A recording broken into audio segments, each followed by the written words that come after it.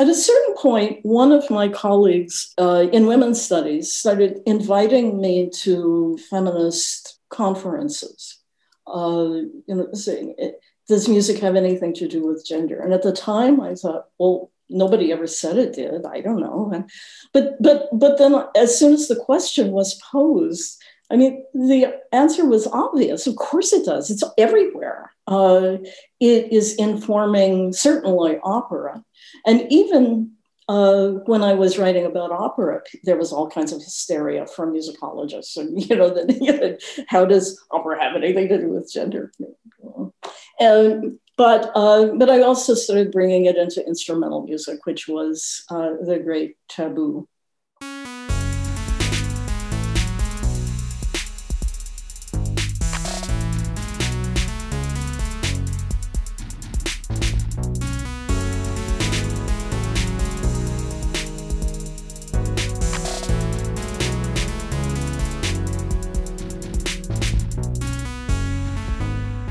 Can musicology change the world? There are many different kinds of ologists who are making a difference around the globe today. Epidemiologists are fighting a deadly pandemic. Climatologists are helping us understand the dangers of global warming. Sociologists are describing the perils of technology run amok. With such high stakes, those of us who study music would not seem to have all that much to offer. We can't cure diseases, or solve the climate crisis, or stop Facebook from destroying our democracy. But I fundamentally believe, I really do, that we still have a significant role to play.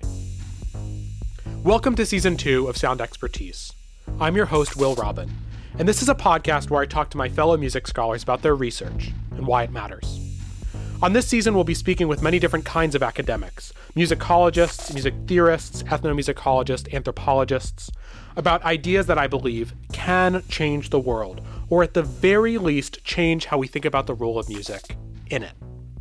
We'll learn about the importance of spirituals in the civil rights movement, how algorithms curate our musical lives, the sexiness of 17th century madrigals, what Rebecca Black's Friday can tell us about internet virality, and much more. And if musicology can change the world, then without a doubt my guest today is one of the scholars who has done so. Susan McClary, professor of music at Case Western Reserve University, is inarguably the most controversial musicologist alive today, if not ever. Since the 1980s, her writings on topics from Monteverdi to Madonna have fundamentally changed how we think about the relationship between music, gender, and sexuality. Professor McClary's groundbreaking work, including her pioneering 1991 book, Feminine Endings, has been subject to intense scrutiny and debate, much of which, as we will discuss, is less about her actual thoughtful research and more about conservative anxieties about what kinds of stories get told and who is allowed to tell them. The musicological world we live in today has been profoundly shaped by Professor McClary. Let's hear how.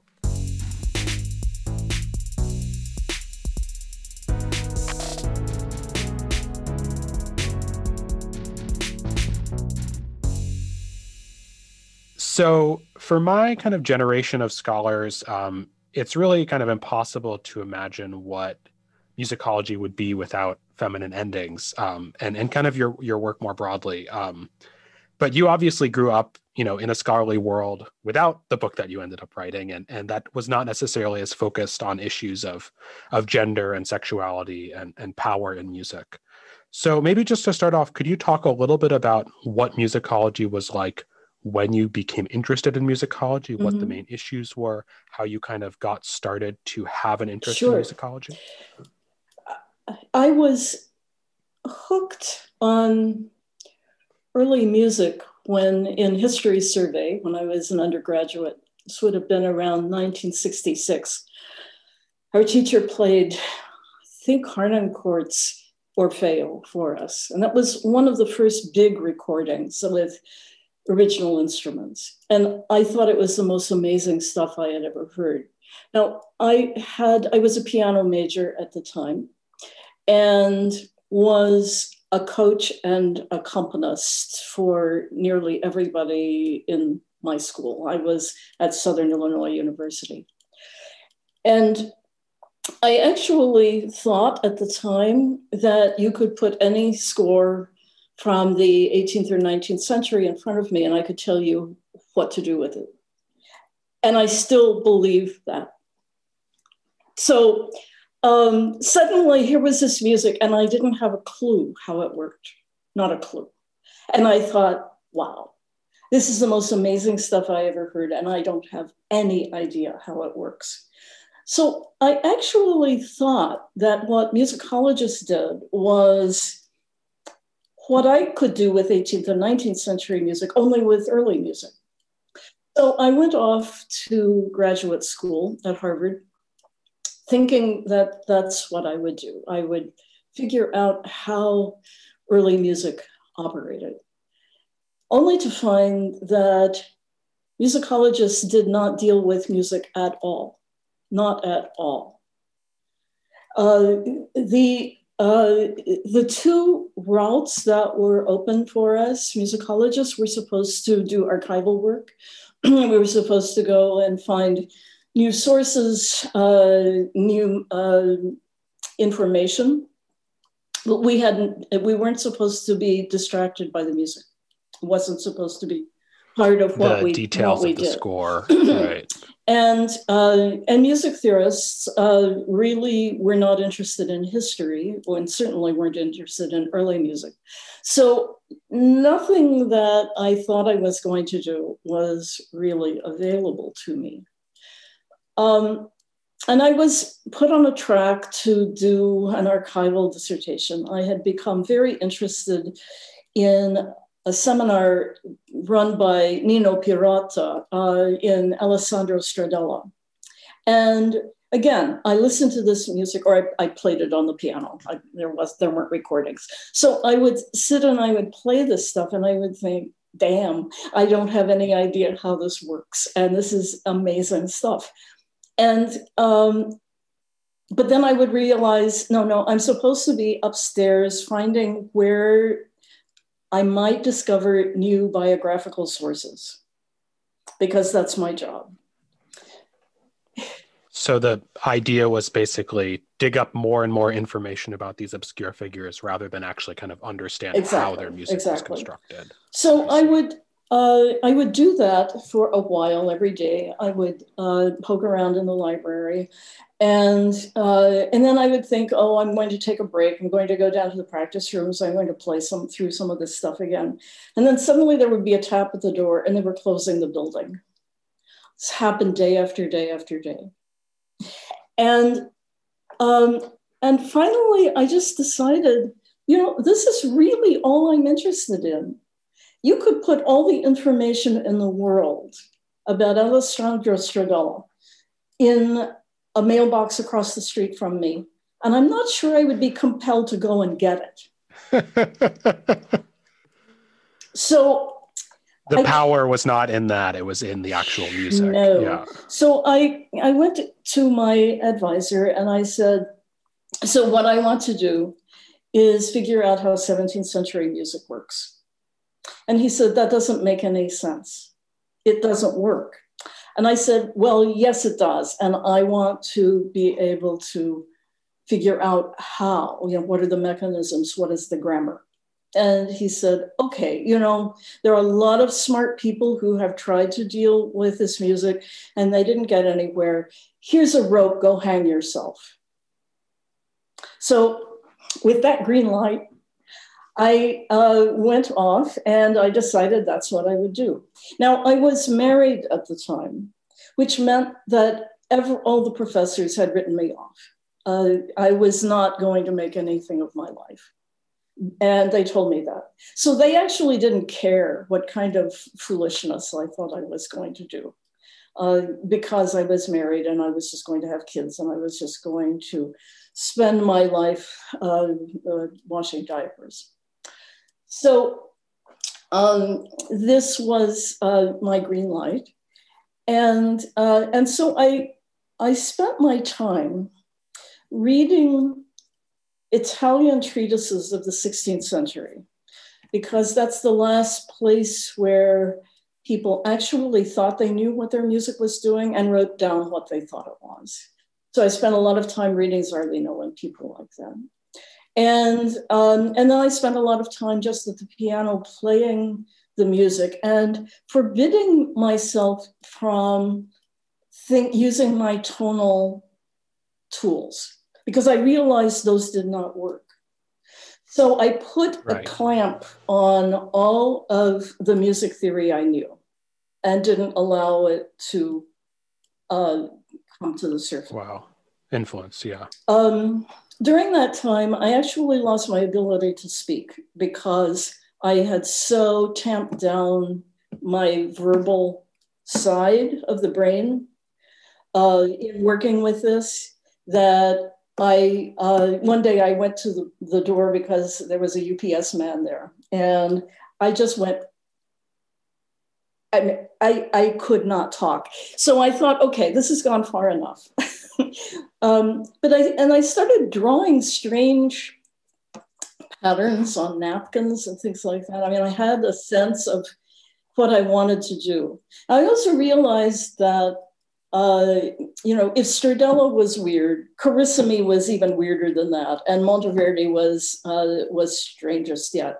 So I decided that I would try to start with modal Monteverdi, for which we have materials, and then work my way forward. So a dissertation that started off to be about Stradella ended up being about Monteverdi. Right. So the reason you had to lock down your theory chops, and the reason why your advisor told you that it doesn't make sense, is because the whole kind of grounding of any look inside music that musicology was doing was based around tonality and post 1700 ideas, right? And you wanted to say, this is not tonal music. We have to find a new vocabulary to describe it. Is that That's right. Because we weren't going to be able to get anywhere. The principal theory that surrounded this music was that it wasn't modal anymore, but it wasn't tonal either. And so there was this kind of nowhere land. And it seemed to me that I had to start with a very strong sense of how late 16th century modal music worked. If I could analyze that music in the same way that I was able to work with 18th and 19th century music, then I could begin to see what had to shift in order to get us to mid 17th century ways of doing music. I couldn't start with tonality and go backwards. Right. And so what I discovered, if you will, and these are the basis of my books, Modal Subjectivity and Desire and Pleasure in 17th Century Music, is that it's really not a matter of pitch, it's a matter of temporality. It's a matter of taking very, very simple patterns, really just the descent from 5 to 1, and figuring out how to prolong that with the chords that we understand to be tonal. They're cadential patterns. But what composers are doing in the first decades of the 17th century is figuring out how to take this, those cadential patterns, which are very, very clear to everybody, and figure out how to push further and further and further the point where you have to say, and now we have arrived. So we're dealing with a radically different temporality. And the texts that are chosen by Monteverdi or Carissimi or any of these people, I mean, they all are dealing with that sense of, now we know how to be airborne. We know how to take something that had been pretty much lockstep and make it go like that. And that's what tonality then turns out to be. Now, those old modal structures, that 5 going down to 1, which is the strongest progression you can have in the 16th century, is what Schenker discovers from the other direction, kind of digging backwards. Right. So what I was looking at is the invention of all those middle ground strategies, how to take this very simple thing, which turns out to be the background of all tonal music. But as long as we were just dealing with chords, we weren't going to get anywhere at all. because the hierarchy, the levels in which they were working were so radically different. Right, it's a different system, yeah. And so, I mean, one of the things, and I can't remember where you wrote it, but I enjoyed this reading it, was, you said part of the appeal of 17th century for music was it was the sexiest music you'd ever heard. How did that factor into your analysis? Like what was about that music that had this kind of eroticism or sexiness to it that kind of latched you onto it? Right. Well, I mean, a large part of it is that sense of desire. I mean, the simplest pattern we have for creating and then relieving desire in music is a 5/1 progression at a cadence. You can prolong a dominant, and we all yearn for that resolution. I can make you beg for a pitch that you didn't care about a minute ago just by creating that buildup and then withholding the resolution. And you will beg for that resolution, right? Yeah, right. So that is a sense that really gets harnessed in the 17th century. You have cadences in the 16th century, of course, but they're not concerned with damming up all of that energy and prolonging and postponing and all of that. So it's a matter of taking some devices that had been very localized and figuring out how to use them for mobilization. Right. Right. And that makes for this very eroticized musical language that emerges in the 17th century. And so the kind of work you're doing on Monteverdi in the 17th century is unusual for its time, but it's also not the work of feminine endings that made you so controversial, a decade or a couple decades later. So, I was interested in reading how that trajectory kind of unfolded, which involved, right, a series of kind of peer review rejections of your early work. Can you talk a little bit about, if it's not too painful, some of these rejections and what they signified and how that got you to work on later music and different kinds of music? Sure. I mean, if somebody had just taken that early stuff on modal analysis seriously, I probably would still be happily doing that, and musicology wouldn't have been turned over. But I would get rejection slips that just say, "You don't seem to understand. This music doesn't work." My very first AMS presentation was on Monteverdi's Crura Amarilli, in which I was explaining that head-on collision that everybody talks about as an added ninth chord. And they wonder, well, so what's the problem? It's just a ninth chord.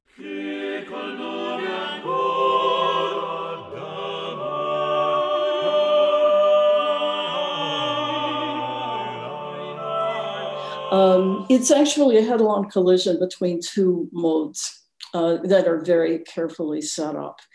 So I gave this talk and just said, if we think of this as Mixolydian, this is where all of these things are occurring, and this is how to make sense of all of these anomalous parts of this madrigal. And there was no gender in it. There was no sex. There was no nothing. It was just, if we think about this as modal, then, there are these things that make sense. And I almost got lynched. People were screaming.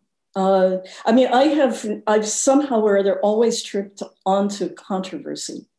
Here I was, just this graduate student giving a talk on a madrigal, and I mean, really, all hell broke loose. And Claude Poliska, this very grand old musicologist, at a certain point stood up and just said, you all have to stop this. This is just obscene.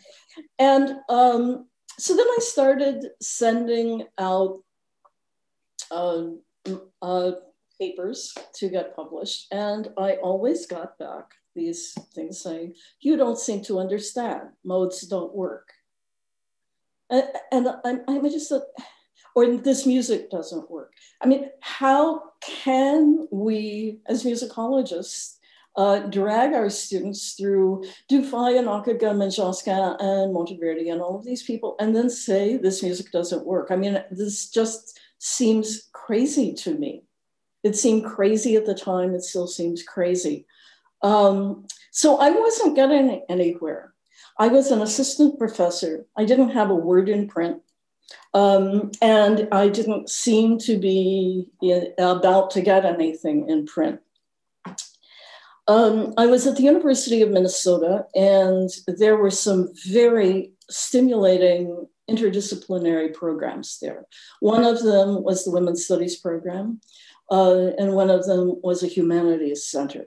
The Humanities Center was hooked up with the University of Minnesota Press, which at the time was the main translator of all of the European cultural theorists. Right. So I was meeting Lyotard and Foucault and Derrida and all of these people. And I thought, okay, so, there are ways of thinking about culture that we need to be examining and bringing into musicology. At a certain point, one of my colleagues in women's studies started inviting me to feminist conferences, saying, does music have anything to do with gender? And at the time I thought, well, nobody ever said it did. I don't know. But then as soon as the question was posed, I mean, the answer was obvious. Of course it does. It's everywhere. It is informing certainly opera. And even when I was writing about opera, there was all kinds of hysteria from musicologists. And, how does opera have anything to do with gender? But I also started bringing it into instrumental music, which was the great taboo. I guess part of this too, right, is that the way in which that people were saying this music doesn't work, talking about 17th century music, was because there was also kind of a misunderstanding about the later music, right? Which is that you kind of wanted to address too. Like you had to figure out the later music and how that worked in a different way to get to the earlier music, right? Maybe this is what you were about to say. Yeah. I think that's precisely right. I mean, once the question of tonality as contingent arises, then I had to say, well, what is it when it does arrive, and what does it mean, and what does it do? How is it an active cultural force? And that it brought me very much into the 18th, 19th centuries. Of course, like all musicologists, I was always teaching history surveys, always teaching courses on opera. And so every time I would go through these, I would hear and notice more and more things that that responded to cultural theory, that responded to feminist theory, that responded to all of these things. But in order to make the early music make sense, I had to question what kind of sense 18th and 19th century music made. And how did feminist theory kind of help you do that and start to ask the questions that you began to ask? Well, the question of desire, which I had intuited all the way back in my undergraduate years when I first heard Orfeo, that it became not just a question of, is there desire here? But, following Foucault, I started thinking, so desire has a cultural history. It is shaped differently. And one of the things that's exciting about music is that we have these extraordinary traces of the ways that a composer like Arcadelt in the middle of the 16th century thought that desire felt. We have Monteverdi, we have all of these very different ways of construing the body, of construing desire, of construing physical pleasure, of construing gender. I mean, all of these things have histories, and they're audible in music. That's why in all of my work, I always start with music. I never start with, oh, here's an interesting idea. I wonder if there's any music that does that. It's always, I hear these things, and then I start thinking, does anything else at that time correspond to that? I mean, are these, am I making this up? Is this subjective? Or are these structures of feeling that also show up at this time in literature, in the visual arts, in dance? Right. You know, but I always start with the music. Yeah. And so Feminine Endings is, you know, kind of collects a series of work that you had been developing, I guess, through the 80s, right? Can you talk a little bit about how those publications developed and what their reception kind of was leading up to this book? Sure. So the pieces that had already appeared were a piece on Monteverdi, which I had presented at the AMS meetings on how Monteverdi construes Orfeo and Euridice, the ways in which he shapes their discourse, with Orfeo always as harnessing and creating these huge trajectories, and Euridice always just eating her words, you know, just constantly apologizing for anything she says. And so her music is actually much more complicated. I mean, how do you create this sense of, I want to say something, but I just can't. And, you know, and that I thought really linked up a lot with what we know about literature of the time, how masculine discourse and discourse by men put in the mouths of women, how those operated. I also had been teaching a course on women and music. My students at the time were all listening to Madonna. This was mid-'80s. And so she was coming through Minneapolis and was doing a concert. And I decided, well, I should go and see what this is like. And so I went, really very dubious. I mean, I didn't know popular music. I was just blown away by her force and by just the feminist critique that I was seeing. I thought, my God, you know, I mean, she is doing things that I wouldn't even dare do or think about doing. And she's doing that in front of everybody. And so I wrote a piece about her. And I wrote a piece about Laurie Anderson, who at the time was known by people in popular music, but not otherwise. I was invited to a conference called Time and Space in Recent Music. And I thought, well, I mean, that would be a great thing to do because she is working so much with those parameters. Only to find that everybody else there was dealing with pitch class sex. And here I was talking about, you know, sex and gender. Oh, well.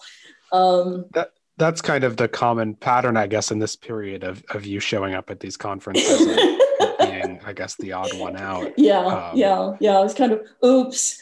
I mean, there was a place where I did quote Madonna, you know, so oops, I didn't know I couldn't talk about sex, you know, I mean, it has been sort of a mantra all the way through this. Yeah. When, you know, I mean, you were I guess maybe a little bit of the oddball at some of these settings, but you also kind of discover a couple important colleagues, and then this term, the new musicology, starts to float around. When did you first hear that you were a new musicologist, and what did that mean? And how did you kind of assemble something of, I guess, a movement, or I don't even know what you would call it. But. We didn't assemble anything. The other people who were close colleagues of mine who were also working on those cutting edge issues, though often in very different ways, were Rose Subotnick, who had just published an amazing piece in Jams on Adorno and late Beethoven. And so she got me reading Adorno, and who still is, just always by my elbow. He says some things, especially about popular music, that are clearly just bonkers. But when he's dealing with the German canon, his project is to say, if we had listened carefully to the music, would we have been able to stop the Holocaust? So the stakes are enormous. And he finds ways of reading all of that music in ways that are culturally informed. And I still find what he has to say about Beethoven or what he has to say about Mahler to be, just unsurpassed. So all of that I got from Rose. Rose also pushed me to read Foucault. And from Foucault, I got the gender, sexuality, desire. All of these things have histories. And that was tremendously important for everything I did. Another person very important was Larry Kramer, who was just beginning to do hermeneutic work. Starting with songs, Schubert's songs, his very early books. Nobody else in musicology was trying to look at a score and say, what does it mean? And Larry was doing that. And Larry and I then met up at AMS meetings and became very, very close friends. Probably the most important person was Richard Lepperch, who came out of musicology, but also art history. And he was dealing with musical issues as they connected with visual iconography. And so I think that was my gang.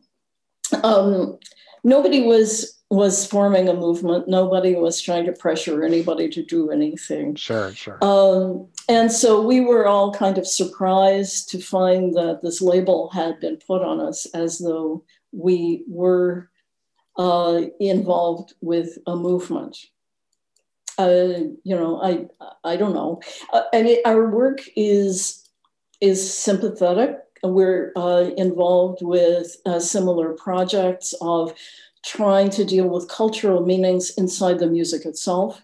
Otherwise, I think our work has not a whole lot in common.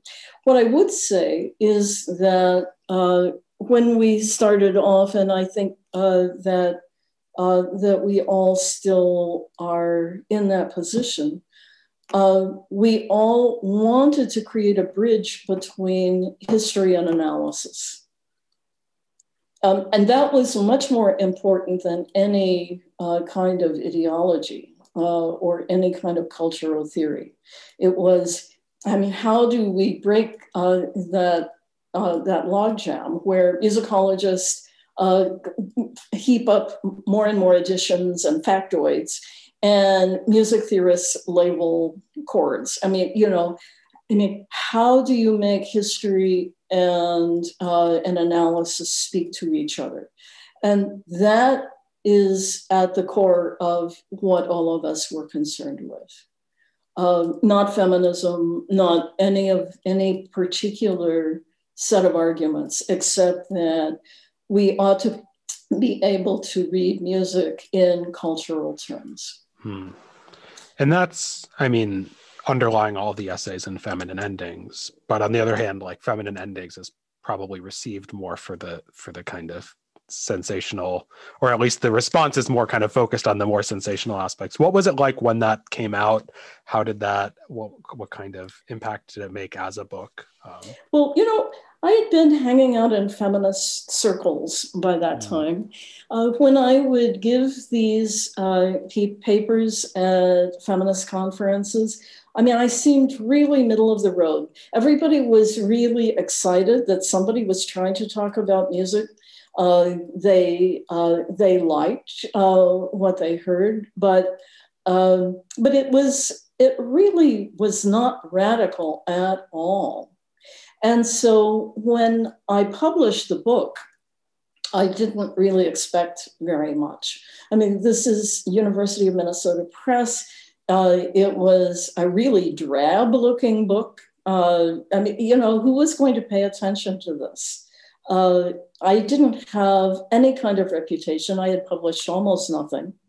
I had, and so this book comes out. And it was largely my detractors that made it into a sensation, into a huge deal.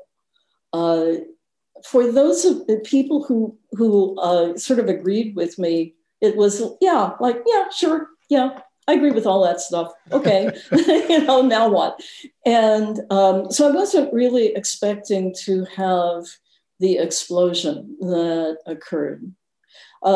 Certainly not the hostility, the animus, the death threats.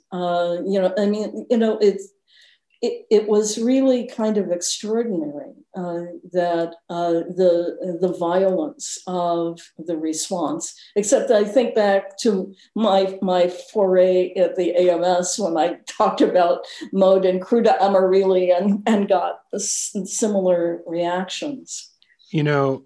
I don't know if you want to talk about this. We don't have to talk about it if you want to, because I'm sure you've had to litigate it a million times. But do you want to talk about the Beethoven 9 controversy? Why did I think this was what was going to happen? Again, I'm happy. Like, we can cut it. No. Because rereading it, as you've said before, it's not that it shouldn't be controversial. The idea of taking, I guess, bringing extra musical ideas to music is, I don't know. How did you come to write this essay, and what unfolded? Yeah. Well, that essay, let me start by saying that every other year since 1980, I have taught a seminar on Beethoven quartets. Yes, I remember reading that. I'm deeply immersed in Beethoven. I just turned in my grades for the last iteration of that course. No one who has ever taken a course with me could ever imagine that I would have anything except the most worshipful views of Beethoven.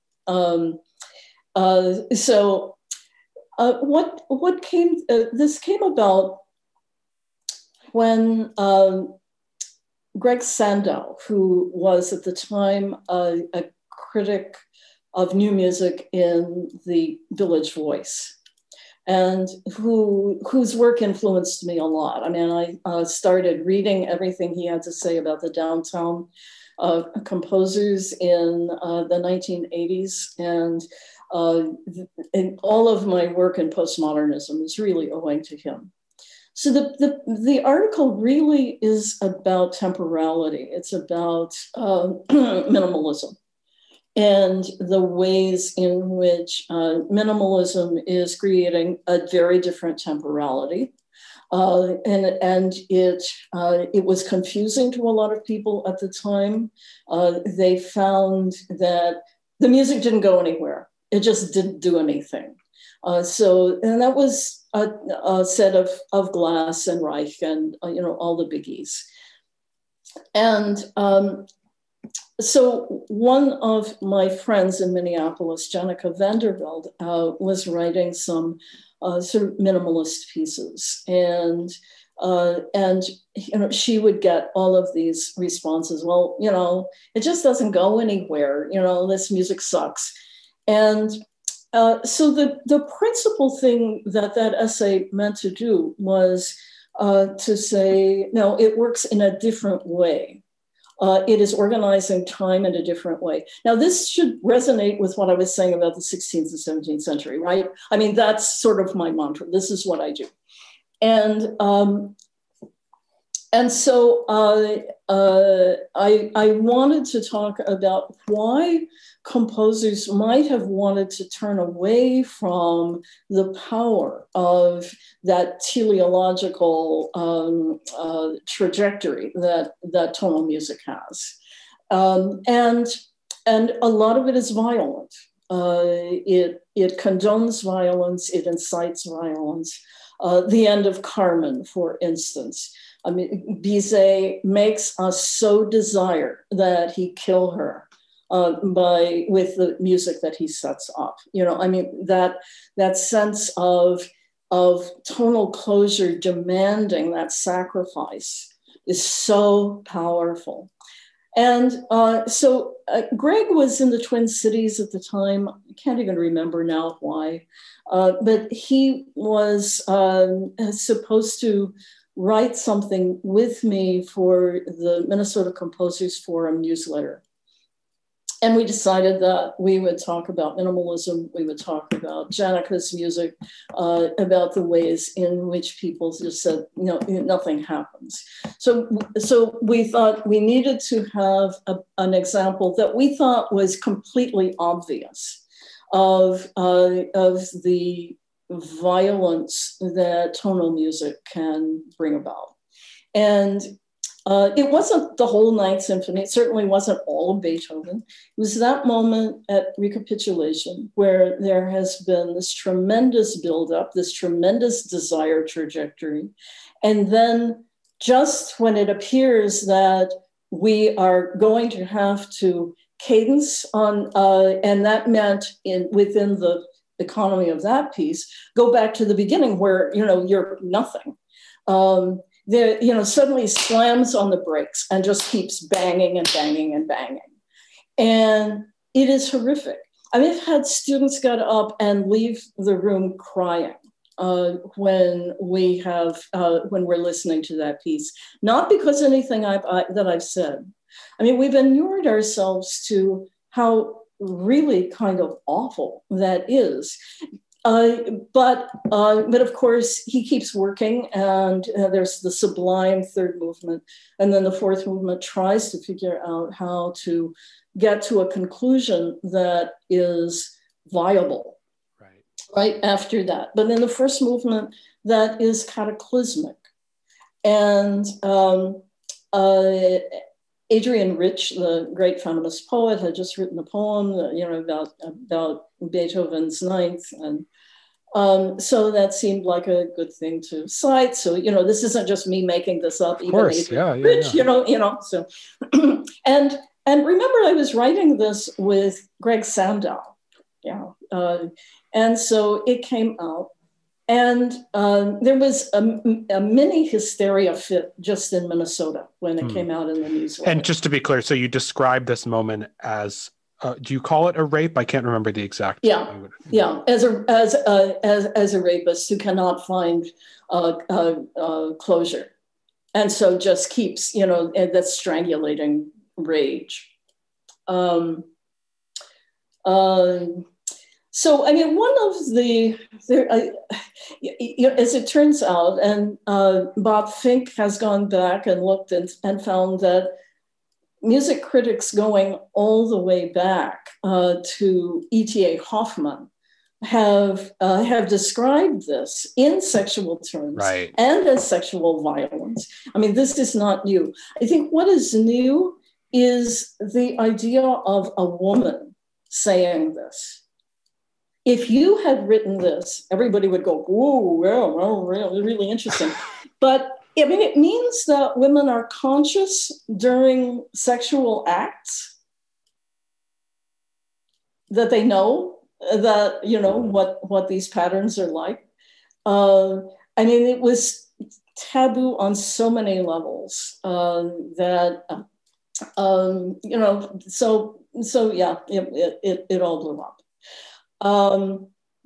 Do I regret having done that? I don't know. I mean, I guess if I had known that this would probably appear on my gravestone, maybe I would have pulled back. I certainly didn't want that to be the only sentence I was ever known for. But no, I mean, I still agree with that. And so there it is.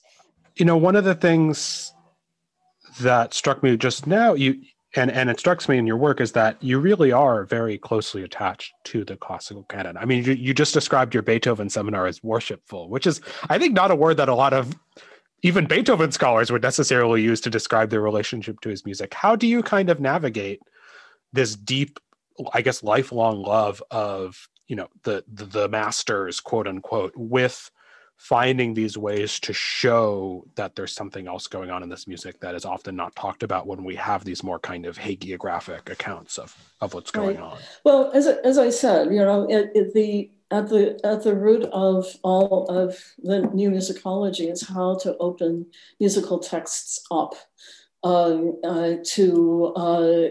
cultural meanings. Some of those meanings are great. Some of them, I mean, they all participate in a misogynist culture. It's not that this composer made this stuff up out of nothing. These are all energies. These are all ideas that are prevalent in the literature of the time. Nobody's making it up. These are cultural texts, and they have both the most wonderful things that our culture has ever produced, and also some of the most pernicious. And this doesn't mean we then censor. We don't deal with this music anymore. We pay attention to the ways in which these things are being negotiated within the music. And that, to me, makes them much, much richer. I wouldn't go back in a heartbeat to, let's just lock all of that stuff out and label the chords. I mean, it's way too important to do that. So when you're dealing with how music is constructing models of subjectivity, subjectivity is always contradictory. Right. As these issues that are being worked out. And that just makes the music more and more fascinating, to my mind. You don't say, oh, here's some sexism, let's throw this over in the heap. It's sexist, so is all the literature of the time. So what? Let's move on and deal with other issues. What was it like for you? I mean, it was so striking to me that two of your books from the 2000s are your dissertation, kind of many, many decades later. What did it mean to actually finally get to go back and do that work and not face these rejections, and also know that you had established yourself as almost seemingly a scholar of different topics, although obviously that's all kind of part of one big idea. Right. Well, I finally had the credentials that allowed me to say, this is really what I want to do. I had just published with California my block lectures, Conventional Wisdom, which is, to my mind, maybe my best book. Nobody pays any attention to it, but I just read it. I reread it, I should say. I very much enjoyed it. Yeah. So then Mary Frances, who was the editor there, said, well, so, what would you like to do for us next? And I said, well, now I would like to do my dissertation. And book one normally. She sort of gulped and said, okay. I mean, she was assuming that I had become scandalous enough that people would even read my modal analysis. These books haven't been great sellers, but people who have worked their way through modal subjectivities and desire and pleasure have benefited from them, I think. Yeah, I enjoyed reading them. Yeah. But that is where it started, and as we've talked today, whether it's Beethoven or Laurie Anderson or any of the things that I've dealt with, I'm always dealing with this issue of temporality. How notes are just being shoved around in ways to produce the experience, one experience of time or another experience of time. And why does that change over time? That's incredible. Why in the 1970s did Philip Glass seem really radical, and now his music underlies all the soundtracks that we have? What happened between the 1970s and now that makes that into a lingua franca? That's incredible. Right.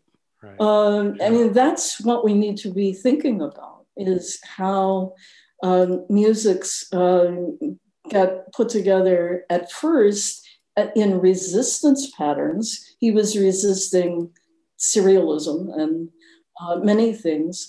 And how does that then become the way we understand our emotions so thoroughly that Hollywood will hire him or somebody who is a pseudo Philip Glass to do that music for soundtracks? That's an amazing development. Yeah. Going back to the beginning of you sitting at the piano and playing Stradella or Monteverdi, when you latch onto a new piece of music that you want to figure out, what is your listening process? Is it always at the piano? How do you kind of end up generating your analyses? Is there a Susan McClary listening approach that you recommend, or? Not really. When I realize that I don't understand a kind of music, I will just play it until I think that I have made some kind of sense of it. The only other time I ever did anything like that deep dive into losing my ability to speak was when I decided that I really needed to come to terms with 17th century French music, which didn't make any sense to me at all, not at all. And I finally decided I couldn't stand going through History Survey yet one more time. And when we hit Froberger, and I go, oh God, this doesn't make any sense, but here it is. And I read a lot of people and even people who specialized in 17th century French harpsichord music said, well, it's actually kind of slight and it doesn't do anything, that there were people who liked it, and I think, oh God, this is pathetic. How do you devote your whole life to something that you don't know how to make sense of? So I decided that I would do a deep dive and I would just sit and play. It turned out Chambonnière, these little dances that are like 12 measures long, over and over until I could make some kind of sense of them. My husband, Rob Walser, had to live through this, as I was doodling around and trying to figure out how to make sense of this. And once again, it was an issue of temporality. French music wants you always to be in the moment. If you think of any of that music in Bach terms, it all fails because it's not going anywhere. It's, again, like what I was dealing with Janneke van der Velde in that piece, right? It doesn't go anywhere. Right. Well, then what is it doing? And what it's doing is figuring out how to make you attached to every moment as though it is the most blissful single moment you ever existed in. But then you have to go to the next moment, and that's also amazing. And then the next moment. You cannot think of no, this is where it's going. This is not going anywhere. It is getting you into the moment, and then that moment, and then that moment. Once you start playing it and hearing it that way, then suddenly it's so rich and it's so unlike any other kind of Baroque music. It's not Italian, it's not German. It is, it is based on a completely different set of priorities. So that was my other deep dive. And it was, I understand that that saying, I play until it makes sense to me, how subjective that sounds. But if it doesn't make sense to me, I'm certainly not going to be able to play to perform it or talk about it or do anything else. Right. So how do I make sense of this? Once I have a sense of how this works, then I start doing research. This is so backward from everything that everybody is taught. But I started saying, okay, does anybody else in France at this time, does anybody talk about this? And it turns out, yeah, they do. They talk about, in philosophy and in theology, of never thinking about tomorrow. Always, just treasuring today, treasuring this moment. The court of Louis XIV was based on pleasures being given to you one by one. Don't think about the future. Don't foment revolution. Just always be there in the moment. And that turns out to be the ways that everybody is talking about other dimensions of culture and structures of feeling in the 17th century in France, which is radically different from any place else. Yeah. Well, thank you so much. This was really fantastic, and I really enjoyed it, and I learned a lot. Okay, that's it? That's it. Thank you. Okay. It was really fun talking to you.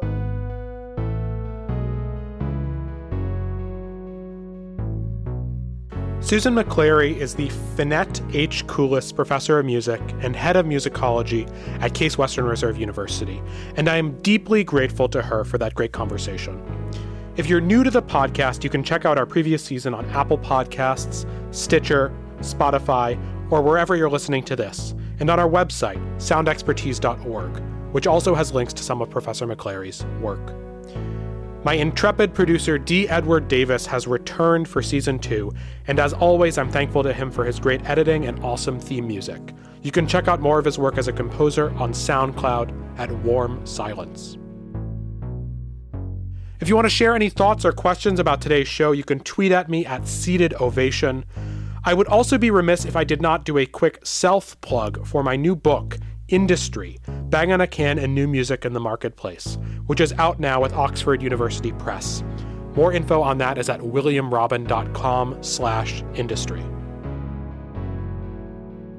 We've got a spectacular lineup of interviews for Season 2 of Sound Expertise over the next few months, and I hope you keep tuning in. We drop new episodes on Tuesdays, and you can check back in next week for my conversation with musicologist Braxton Shelley about the poetics of Black gospel music. It's going to be a really good episode. Thanks for listening.